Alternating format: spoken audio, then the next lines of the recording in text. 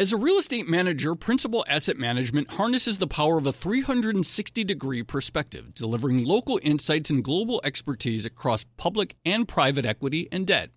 Their teams apply local insights and global perspectives to help identify the most compelling investing opportunities. Principal Asset Management. Actively invested. Learn more at principalam.com. Investing involves risk, including possible loss of principal. Principal Asset Management SM is a trade name of Principal Global Investors, LLC. Your industry is unique. It faces its own challenges and risks that set it apart. That means choosing just any insurance company just won't cut it. At The Hartford, we take pride in knowing the ins and outs of your industry and help provide solutions that suit how you do business. From liability and property insurance to workers' comp and more. At The Hartford, we don't just talk about specialization, we live it. Learn how The Hartford can help your business at thehartford.com.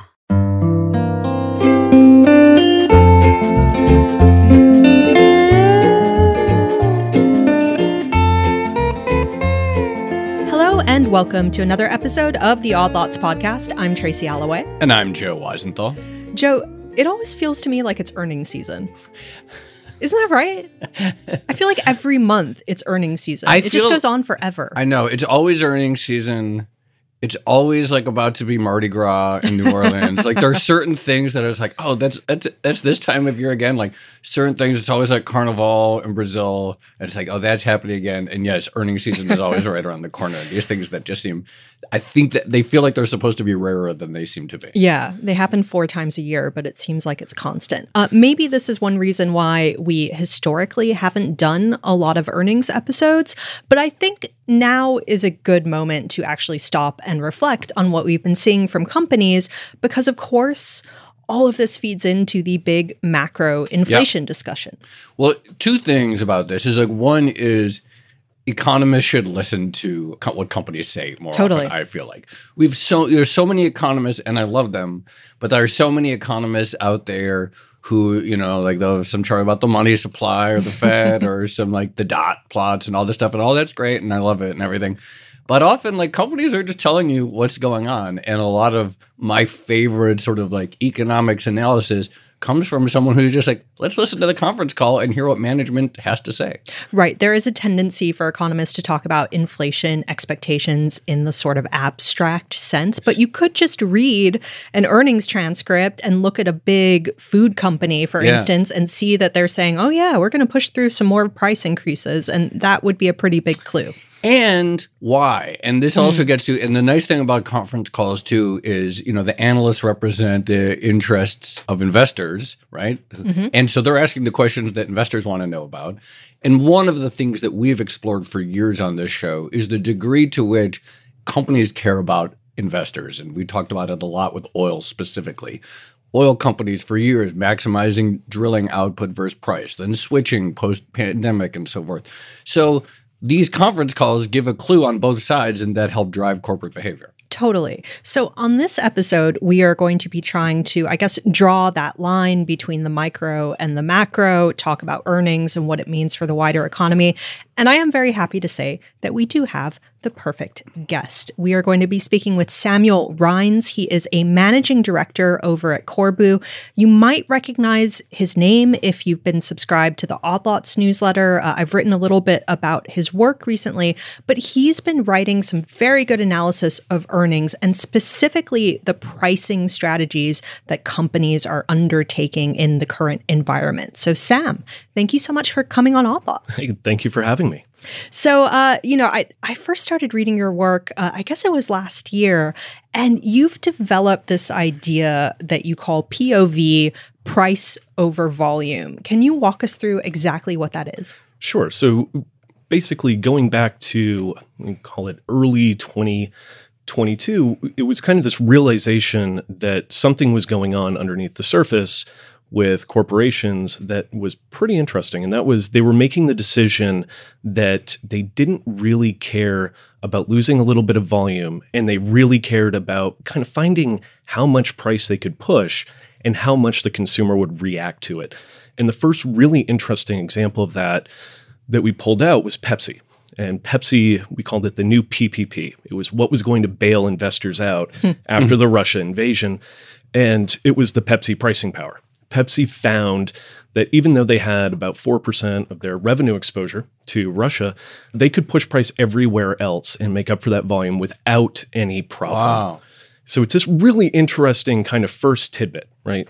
Corbu, we tend to really focus on what's going on with the geopolitics and try to drive down into that and figure out how to kind of play around it. And it was really a revelation, at least to me, when Pepsi was pushing double-digit pricing. This is so fascinating. I'm already like blown away because to me this opens up a whole new way of like thinking about some of the questions and tying things together. But let's stick with Pepsi for a second, because when the invasion of Ukraine happened, there were certainly a lot of people who understood some pretty straightforward ways that could be inflationary, right? Energy, grain costs, etc. But what you're saying is there's this other mechanism that happened that you only would understand by sort of looking at the micro, where a company felt pressure to raise prices elsewhere to compensate for the loss of sales in one market so that they can continue to deliver steady results for the investors. Yes, and it certainly wasn't just Ukraine. It certainly wasn't just that. They also had, they have Frito. So there was some. But that was a factor in everyone around the world, to some extent, who is a consumer of PepsiCo products, was to some extent paying more to compensate for the lack of revenue and earnings that they were getting from the Russian market. Oh, exactly. Wow. And it was pretty immediate. It was not something that was just a subtle pause. It was something that was very, very quick. Can I just real quickly on this? Did they say like this? We raised prices in these markets. How do you know that that's the reason? Oh, it wasn't. They never explicitly stated it. Okay, right. It was they had an excuse to begin raising prices.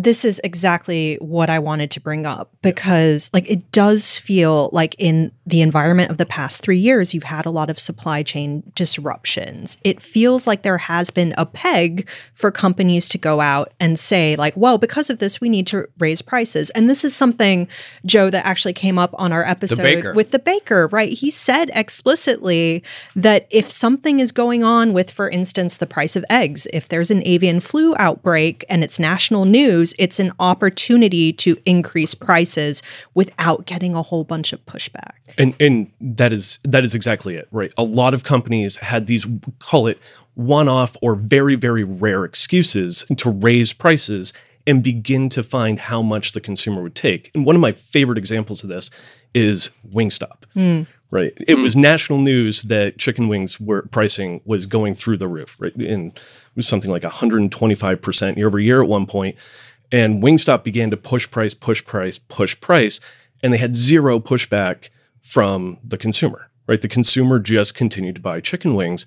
And it's not as though there are a limited number of places to go buy a spicy chicken wing. Right. They pushed it and pushed it and pushed it. And now chicken wing prices have fallen somewhere around 50% from their peak. And Wingstop is not exactly stopping pushing their price. In fact, they're saying and guiding towards a typical 2 to 3% type price increase. So it's a really interesting, once you get that price push, once you figure out that the consumer is willing to pay it, that is margin expansive over time as you begin to have a normalization in your input costs.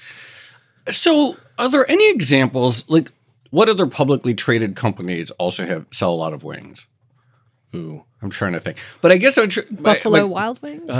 They went private. Oh, they did. They did. Oh. But I guess the reason I ask is because, intuitively, one would think that if Wingstop is raising prices, some other company could use that as an opportunity to gain share. And so in your reading of these transcripts, why don't we see that effect at play? I get it. Wingstop, they're a company. Why wouldn't they want to push price to see where that breaking point is, maximize returns? Why do you not see other companies then say, okay, well, we're going to try to make it, we'll take a lower margin for higher volume? Because they can raise price right alongside of them and have those larger margins. I mean, it's one of those things with Pepsi, right? Pepsi, Coca-Cola. Yeah. You shouldn't have Pepsi being able to push price in theory. Right. It should be Pepsi and Coca-Cola battle it out, and you have very minimal price increases, and they don't have the ability to really play catch up with inflation. And that's simply not the case right now. They're just willing to take it. So what did Coca-Cola do when Pepsi was raising prices all around? Raise prices right alongside of them. Interesting. And took a little volume hit. So this actually leads nicely to something else I wanted to ask, which is how much of this is a sort of food consumer goods story versus other types of manufactured goods? Because certainly reading your research, there's a lot of talk about Pepsi, Wingstop, Smucker's, Texas Roadhouse, which is one of my favorite. This is episode making me. I haven't eaten yet today, so I'm sorry. Actually, neither have I for once. Okay. So how much of this is about food versus other sectors? Oh, it's really interesting. So I kind of divide it into three categories: goods, services, and leisure. And just to kind of break it up into a way, kind of a framework to work around it. And so if you look at services like Texas Roadhouse, again, that's kind of food. But they're raising menu prices. They're also guiding to higher wages. Same with Cracker Barrel. Kind of the middle America businesses are raising their menu prices, and they're guiding to 5 to 6% wage gains. And I mean, they're pretty explicit about it. So it's kind of price over volume with a side of wages. In the interest of journalistic integrity, Tracy just IB'd me during this conversation, reminded me I did have some turkey jerky. Joe is literally sitting there surrounded by empty jerky wrappers saying that he hasn't eaten anything. So when I said today. that I haven't eaten a proper meal today, I am not on a completely empty stomach. I do not want to deceive the listeners, and so I want to issue a correction right there. A correction. Right. Where were we? Yeah. And on the good side, just really quickly, because it's interesting. So there's this smaller company, Donaldson, that does filtration systems. And they guided to a 2 to 6% revenue gain in the coming year. And then in the fine print said with 6% effective pricing. Wow. So, you can kind of do the math there and figure out that that's 0% volume at the top end of the guide. I love the flow of this conversation because, again, it leads very naturally into my next question. But why aren't consumers pushing back? Well, to Donaldson, for Donaldson, it's not just consumers, right? It's the corporations that buy their filtration, customers that buy their filtration stuff. Why aren't they pushing back? It's a combination of wage gains and that you're feeling a little bit wealthier, right? This is a world where inflation doesn't feel necessarily as forced on the consumer. And the consumer, there's not a whole lot of options when you're trying to figure out whether you're buying Pepsi or Coke or Fritos or Lay's. It's a strange thing, but you look at the wage gains coming through the system right now, and the wage gains make people feel a lot wealthier. Particularly, Social Security benefits rocketed in January. People are feeling much wealthier, particularly in the lower deciles of income. I fully admit to being in a total, certain economic bubble here, living in New York City. But it is a very frequent conversation where people complain. It's oh, restaurant prices are crazy these days, et cetera. Yet also, people are still going out to eat, and people complain about how hard it is to get a meal or get a table or a reservation at a restaurant or order delivery. It's I gotta stop ordering Uber Eats or Grubhub or whatever. It's just insane that I'm paying $55 all in fees for 2 dozen chicken wings, and then people keep doing it. This makes me think also how much of this is a speculative question that's hard to answer, but how much of it is just people are traumatized by a year of lockdowns? We all want to get out and live our lives. Maybe we don't save a lot for the next couple of years, but we finally get to go out. We get to book travel, go on cruises, eat nice meals at restaurants. Wait, Tracy, can I tell you some bad news? Okay. We're coming on 3 years of this. But I was in Hong Kong. No, I know. And the lockdowns are finally over, but this has been a very long year. All right, fine. But I do think there is a sort of psychological explanation here as well. Yeah, I mean, this is speculation, but what COVID did for a lot of people, including myself, was it shortened the time horizon of spend, right? The life cycle model began to put some volatility into that, and you began to put some volatility into whether or not you were going to be able to do the things you loved, right? And kind of going back to this, services question, when you look at RevPAR for the major hotels, occupancy really isn't back to 2019 levels yet. but the average amount of money that they're making off the room has skyrocketed back well above 2019 levels. So again, price over volume. There's a certain level that there's, a price push on the consumer, and the consumer, yes, occupancy levels are going higher, but the average room rate is going much higher. Same with cruises, right? Cruise capacities aren't back to 2019 levels, but pricing is well above. Norwegian came out with a really interesting earnings report recently where they said, hey, bookings are really, really good, and they're well above 2019 pricing levels. It's just across the board on the pricing front. So from a cost perspective, a typical major national hotel chain or a Norwegian at this point, are they seeing much cost inflation? Hotels, somewhat on the labor front, that's really where they're seeing their costs begin to move higher. On the cruise front, bunker fuel. But overall, they're expanding margins when they push through these prices, despite the fact that they haven't even gotten back to volume levels. These are beyond what their costs are rising. Correct. Yes. Okay, because that's very easy to see. That's just math. And over time, it's going to be very, very good for them. Sam, you mentioned something about customers having limited choices. For instance, Coke versus Pepsi, which is not exactly true, but, point taken. And this is an issue that has come up a lot, this idea of corporate concentration, and that as the marketplace is dominated by bigger companies, bigger and fewer companies, they have more pricing power. Is that something else that's playing a role? It's certainly playing a role to a degree. It's because, if you see Pepsi raising price, you have call it permission to go raise price. And it wasn't just Coca-Cola that raised price. It was Dr. Pepper Snapple. They took price over volume, and and now Keurig is in there as well. But Keurig took price, and Smucker's on Folgers took price. And those are the kind of you can kind of think of that as coffee at home.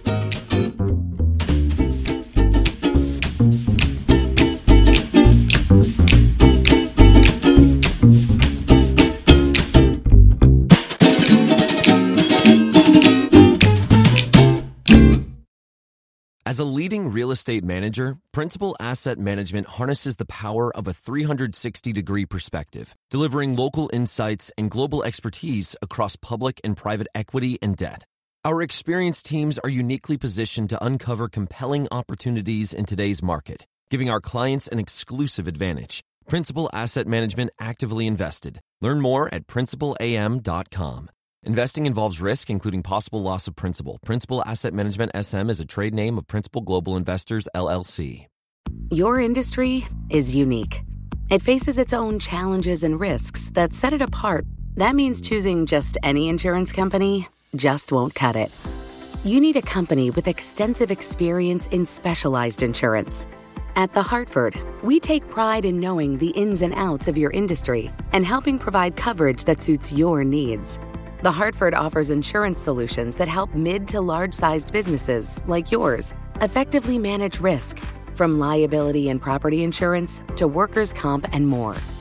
With extensive experience in underwriting, risk engineering services, and claims, The Hartford goes beyond the expected to deliver innovative, customizable solutions and service that your industry, that your business demands. At The Hartford, we don't just talk about specialization, we live it. Learn how The Hartford can help your business at thehartford.com. Can you talk a little bit about the questions that are being asked on these calls? Because presumably, right, an analyst wants to be able to go back and, the information is ultimately, the information they're trying to extract is the information that the holders of stock in these companies want. What are analysts asking or sort of implicitly telling management about what investors demand these days? Sure. So there was an interesting question. This was a couple of quarters ago on a Wingstop call, where one of the analysts asked, "If wing prices fall, what are you going to do? Mm-hmm. Are you going to go after volume? Are you going to go back after volume and market share?" And I believe it was the CEO responded with, "No. You can think of this as a level set on pricing, and we believe that our brand can dictate that type of pricing going forward." That to me was very indicative of what was going to happen, and they followed through with it. Wing prices fell, and they said, no, we're still going to creep prices a little bit higher here. Margins are going to go higher. Another interesting comment, and this kind of goes to where I think a lot of things are going to flow on the price over volume front in the coming quarters. There was a very interesting call with a shipping company that for some reason I'm spacing on at the moment, but management had said, listen, Q1, Q2, it's going to be a pretty difficult time for us. But looking at the end of Q2 and into Q3, we see an inventory cycle beginning to emerge again. And so when you're raising prices, if you're Pepsi that said we're going to raise a little bit of price, if you're Coca-Cola, if you're any of these companies that have seen Kimberly-Clark, that have seen those inventory levels at the end retailer creep lower, you're looking at the potential for not only higher pricing going into the back half of the year, but also a restock on the volume front. So it's a really interesting one. So the big inventory glut that a lot of people were predicting, you don't see evidence of that in the current earnings results? So there's some inventory glut, particularly with companies like Target. Which Target, it's a POV world. I don't know where they're living right now. I mean, when Walmart is pushing price over ticket on their tickets and having lower foot traffic, that to me is indicative of something being very wrong with Target. And then you go to something, you kind of want to check just on to their be clear, because Target is not raising prices, right? Target's not raising prices, and they're not getting the mix shift that Walmart might be seeing in a meaningful way. They don't have traffic and they don't have pricing. But this is interesting because then you get Kontoor, which owns Lee and Wrangler, right? If you think it's something to do with clothing, if you think it's something to do with merchandising, I mean, Wrangler and Lee put up a 7% revenue gain for the quarter. It's a really interesting kind of, and then there's Dollar Tree. I mean, Dollar Tree had lower number of transactions at a higher price. I'm wearing Wranglers right now, by the way. I need to actually two things. I feel like this is the point to interject and point out that Odd Lot's regular guest, Isabella Weber, is out with like a new paper on inflation, and she talks a lot about some of these exact same things. Everyone should go read it, including also there was a PepsiCo call that she cites the same thing where the analysts were like, but you're not going to go back to like cutting prices, right? Like at the end of all this, are prices going to like mellow out, or are you going to go low? And the management, the way they phrased it, according to her, is like, because we are a very innovative company, we do not feel like we're going to have to like compete on price. Yeah. On Walmart, Target specifically, can you talk about Walmart is probably a pretty great proxy for aspect. What is Walmart doing specifically? What is their strategy? And how much does it deviate from the everyday low prices, which I sort of thought of as Walmart's calling card for the last 30 years or whatever? Yeah. What is Walmart's strategy? Walmart's strategy is being at a lower price point than, call it, Target. Okay. And the interesting part there is that they have a significant grocery business, which is also meaningful, and they've done a very good job on that front. And that's where a significant amount of their, call it, price gains are happening, right? They don't have a significant amount of traffic going up, but they do have a significant amount of pricing coming through the system, and a lot of that is food inflation. And Target does have grocery, at least some of them do, but they simply haven't seen the consumer going there to shop for groceries. And Kroger came out, and they're doing well on the grocery front, and so it's very much a grocery and a higher turnover type world, which Walmart dominates over Target. So broadly, POV is intact. Consumers are not yet really pushing back against it, but maybe on the margins, we've seen some adaptation. So I know, I think in like the recent Fed minutes, they were talking a little bit about consumers maybe changing their preferences. And then we also have this explosion of private label goods. So companies like Walmart selling their own brand of groceries at lower price points than, say, I don't know, Smucker's or Kraft or whatever. To what degree could that start to impact the POV strategy? Private label is, to a significant degree, part of POV, right? It gives the consumer the second option. And when you begin to see Kroger, I think their own brand, the Our Brands, was plus 10% in the latest quarter. you are beginning to see private label take some share, but it's not taking enough share to matter against the pricing power. So, kind of to your point on Smucker's, I mean, they guided to 6% net sales, 8% organic, and then in the fine print said, listen, we understand that there's going to be some volume down, so that's going to be all price. And that was for 2023. Wait, sorry, explain that last part again. What who was this? So this was Smucker's. Okay. Right. So it's like Jif peanut butter, that type of deal. And what's interesting about them is they said 6% net sales growth, 8% organic. All of that's going to be pricing. And we understand that there will be an elasticity on the volume front. So if you get, but they're willing to take that because if they could push 8% price increase and only a 2% volume decrease, then that's a good trade. It's a great trade. How does that feed into wages? Because I imagine if POV is a dominant strategy and you're maybe producing less but selling it for more, then maybe you start to cut back on labor expenses, or maybe you have a slightly smaller workforce and you're paying them slightly more. I don't know. Yeah, seems like there's a lot of moving parts there. There's a lot of moving parts. I would point to Walmart going to $14, right? That's basically the minimum wage of the U.S. being raised to $14. I mean, it's the starting wage is now $14, and there'll be some catch up there. I mean, Lowe's had to invest in their frontline workers heavily. Home Depot did as well. Places like there's Tractor Supply, which is one of the most interesting retailers on the planet. Tell us why. You know what? I've actually, in my mind, the backlog, we should do a Tractor Supply episode because that's one of those names that probably a lot of people don't know that company. But I think like the long-term stock chart on that is like insane, right? It's like one of the big secular winners of the last decade or something. It's been a phenomenal secular winner. All right, can we take a minute to just have like a little 1 minute discussion? What is Tractor Supply? They sell live chickens there.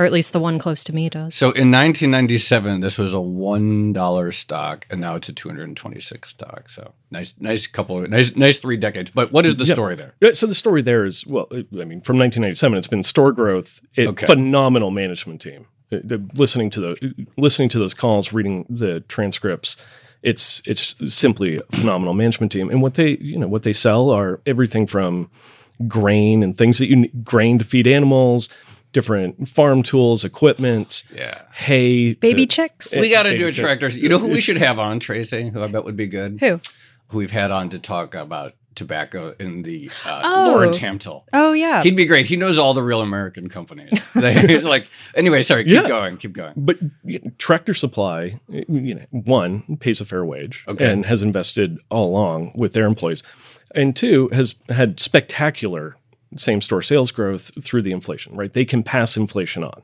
right? It's known to farmers that there's inflation and people in rural communities that there's inflation. And farmers in rural communities are doing rather well in this environment. I mean, one of the ways I will know price over volume is breaking is when Buc-ee's stops advertising that it's an assistant general manager at a very large gasoline station can make $225,000 a year plus benefits. Is that true? It's a sign that sits out in front of every Buc-ee's store I've been to over the last 2 months. And that's another, gotta do a Buc.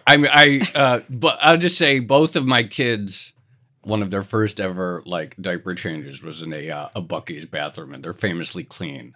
And so I have a very big affinity towards Buc-ee. Okay, these are Odd Lots tips. Change your kids' diapers at a Buc-ee's and go to Target for lower prices. They do have the cleanest bathrooms in the world, and that's like their calling card. Like everyone knows you get a really clean bathroom at Buc-ee's. Sam, you actually mentioned something that I wanted to ask you, which is what would make you start to think or suspect that the POV strategy is starting to fall apart? Sure. So kind of going back to the way that I break it down into goods, services, and leisure, I would like to see leisure break first, right? That's really when people stop spending the incremental money on a very expensive Norwegian cruise or more expensive airline tickets. When that begins to break down, I think you begin to have at least a signal that the consumer is no longer able to take those price increases. And leisure comes first, services second, goods last, right? You have to buy peanut butter. At least I do, or my daughter will have a problem. But you have to buy those staples. So that's the cadence of POV that I'm looking for. Another rural stock. I'm a big fan of looking at Middle America as a signal for how the economy is doing.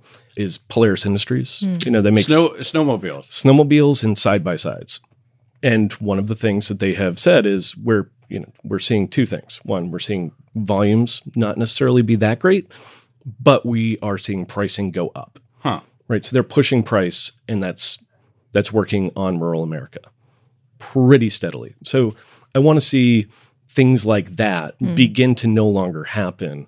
And when that begins to break down, that's kind of the first signal that the consumer is no longer able to take the pricing on, going out to Cracker Barrel or going to Texas Roadhouse, Olive Garden, and their expensive lettuce. That was actually one of the best comments I heard on a conference call.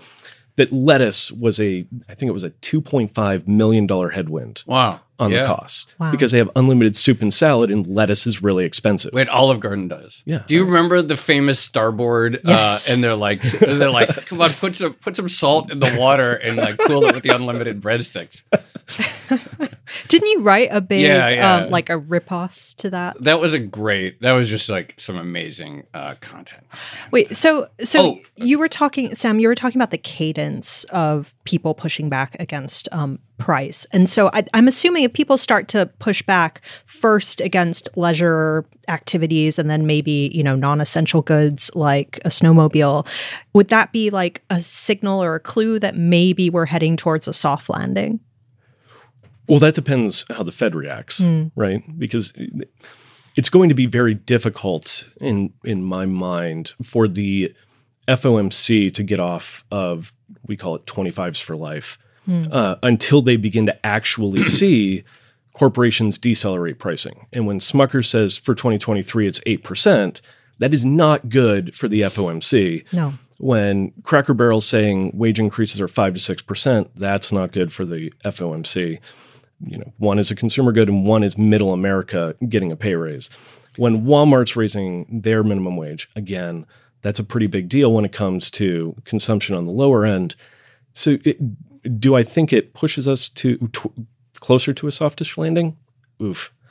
I would argue it is going to be rather easy to accidentally read too much into CPI decelerating. Simply because you're going to have used autos, which you don't consume a used auto all the time. You do consume groceries all the time. It's going to be easy to read in a little too much to CPI and PCE readings over the next few months and go and be really excited that maybe the Fed doesn't have to go to 550, 575, and then all of a sudden get caught a little off guard when corporations continue to push pricing, trying to find the elasticity on their margin.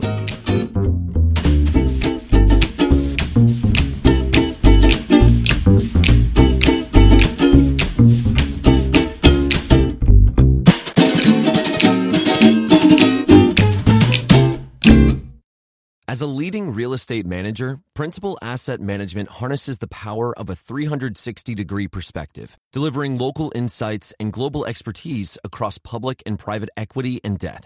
Our experienced teams are uniquely positioned to uncover compelling opportunities in today's market, giving our clients an exclusive advantage. Principal Asset Management actively invested. Learn more at principalam.com.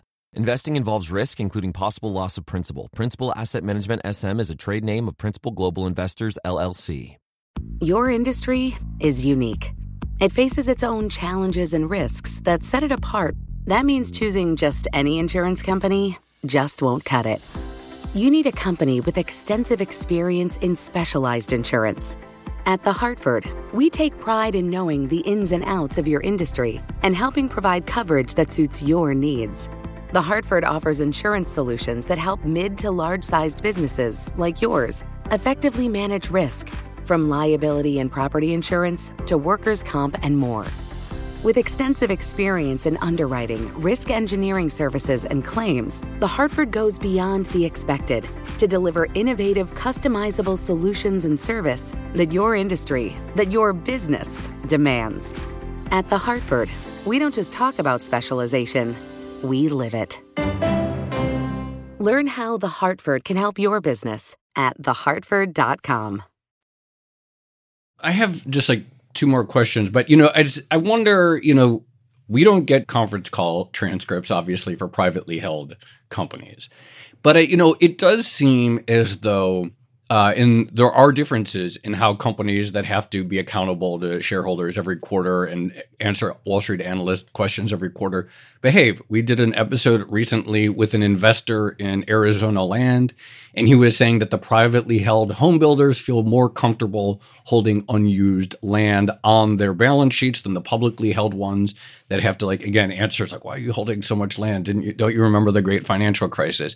I think there have been stories in the oil patch as well where some of the privately held drillers are a little bit more comfortable expanding, in part because, again, and this is like a Jeff Curry Goldman thing, the exact, profitability over volume, the end of volumetric expansion isn't something investors want to see. Do you have any reason to believe that some of these dynamics that you describe may be different and that maybe some privately held companies see an opportunity for VOP to take advantage of when their publicly traded counterparts are doing POV?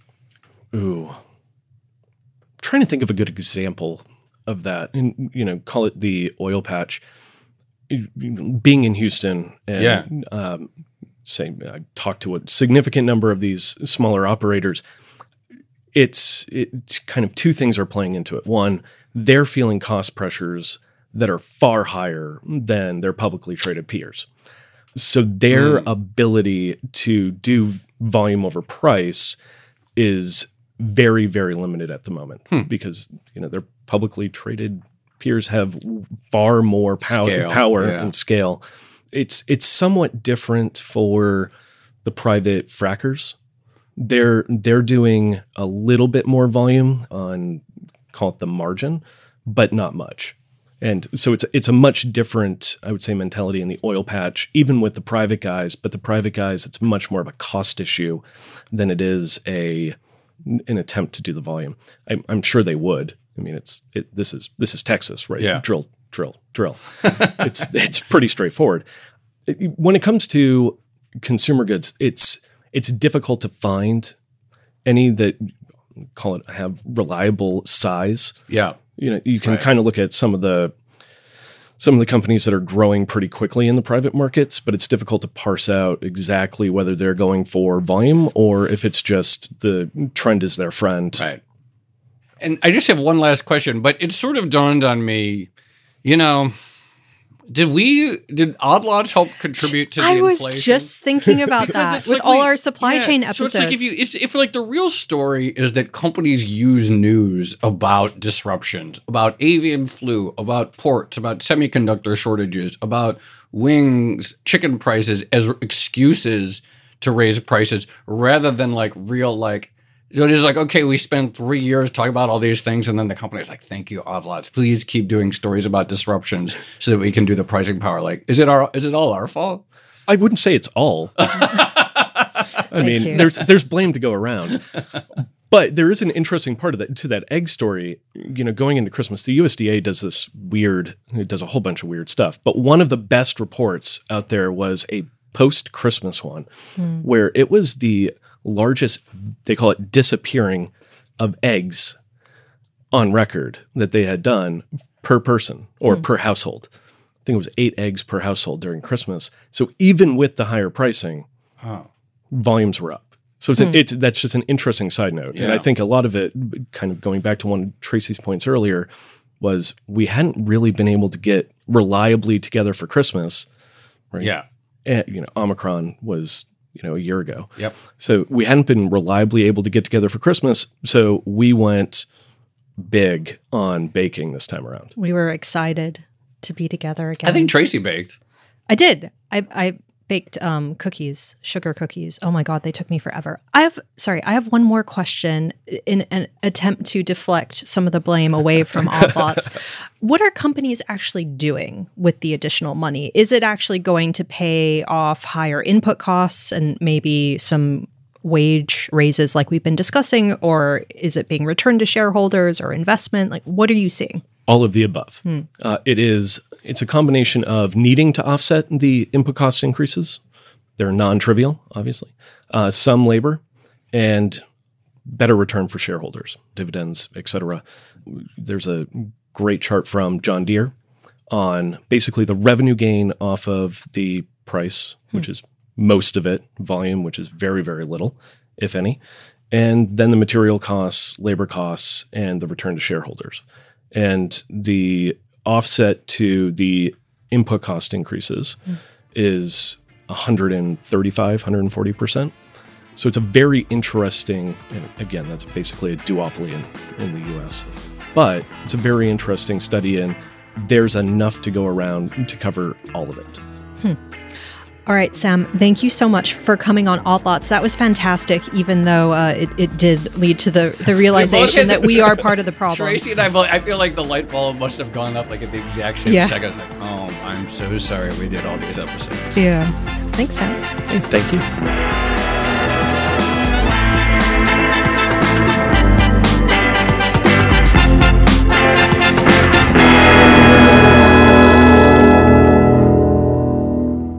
Joe, I think we should call this excuse inflation. I like excuse inflation. And you're right, the baker said it. He told us all of it. He said, he's like, even in the past, because this was even his point when he said it was that even like prior to the pandemic, et cetera, when he as a baker was thinking about when to raise prices, which he wanted to do every year, the opportunities best arise when something related like, a flour, disruption in flour or disruption in eggs were in the news. It's like, okay, this is the moment that you can raise prices without consumers pushing back too much. And then the last 3 years have been nothing but one-off disruptions. Excuses. Yeah. Lollapalooza of excuses, that's right. But obviously it does raise the question of what can break the cycle. And it does seem, listening to Sam lay out some of the comments that we've seen on earnings calls, it does seem incredibly sticky. And once you have that pricing power and you've managed to push through the price, it feels like there's just very little incentive to reverse that. Like, why would you? If you're Pepsi, why would you start lowering prices? And, the thing is, and obviously the irony to me, which I think, because people talk about greed and greedflation, right? And it's like, they don't need to be raising prices. They're just expanding their margins. The irony to me is that as long as companies are in this greedflation equilibrium, like a sort of corner of the payoff game theory matrix, the stock prices are not going to do well because this will keep the Fed on the 25 forever standpoint. That's sort of like keeping financial conditions from getting too loose. So the irony is the companies would probably wish they could get out of this part of the matrix because management is mostly going to have their wealth tied to the stock rather than anything else. So it's like a pretty undesirable state for, I think, everyone right now. What if higher interest rates, which increase interest rate expenses, also end up fueling the POV strategy because you have to make that up in one way or another? We got to have Warren Mosler on to talk about. We do at some point. This is definitely an episode that I think has me thinking about like 8 other episodes. Let's get Larry Hampton on to talk about Tractor Supply, though. Yeah, okay. All right. And chicken wings, obviously. Okay, shall we leave it there for now? Let's leave it there. This has been another episode of the Odd Lots podcast. I'm Tracy Alloway. You can follow me on Twitter at Tracy Alloway. And I'm Joe Weisenthal. You can follow me on Twitter at The Stalwart. Follow our guest, Samuel Rhines. He's at Samuel Rhines. Follow our producers, Carmen Rodriguez at Carmen Armin and Dashiell Bennett at Dashbot. And check out all of our podcasts at Bloomberg under the handle @podcasts. And for more Odd Lots content, go to Bloomberg.com/oddlots, where we post the transcripts. We have a blog and a newsletter. It comes out every Friday. Go there and sign up. Thanks for listening.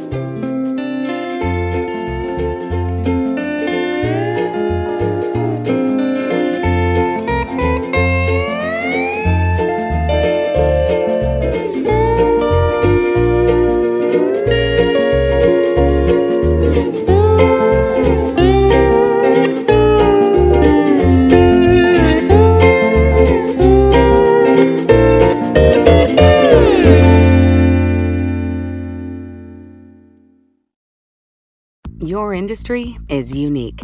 It faces its own challenges and risks that set it apart. That means choosing just any insurance company just won't cut it. At The Hartford, we take pride in knowing the ins and outs of your industry and help provide solutions that suit how you do business. From liability and property insurance to workers' comp and more. At The Hartford, we don't just talk about specialization, we live it. Learn how The Hartford can help your business at thehartford.com. What could you do if your data was working for you and not against you? With Bloomberg delivering enterprise data directly to your systems, you get easy access to the details you want, optimized for higher-level analysis, and financial data experts committed to helping you maximize your every move. Our data is made for more, so you can show the world what you're made of. Visit Bloomberg.com/enterprise data to learn more.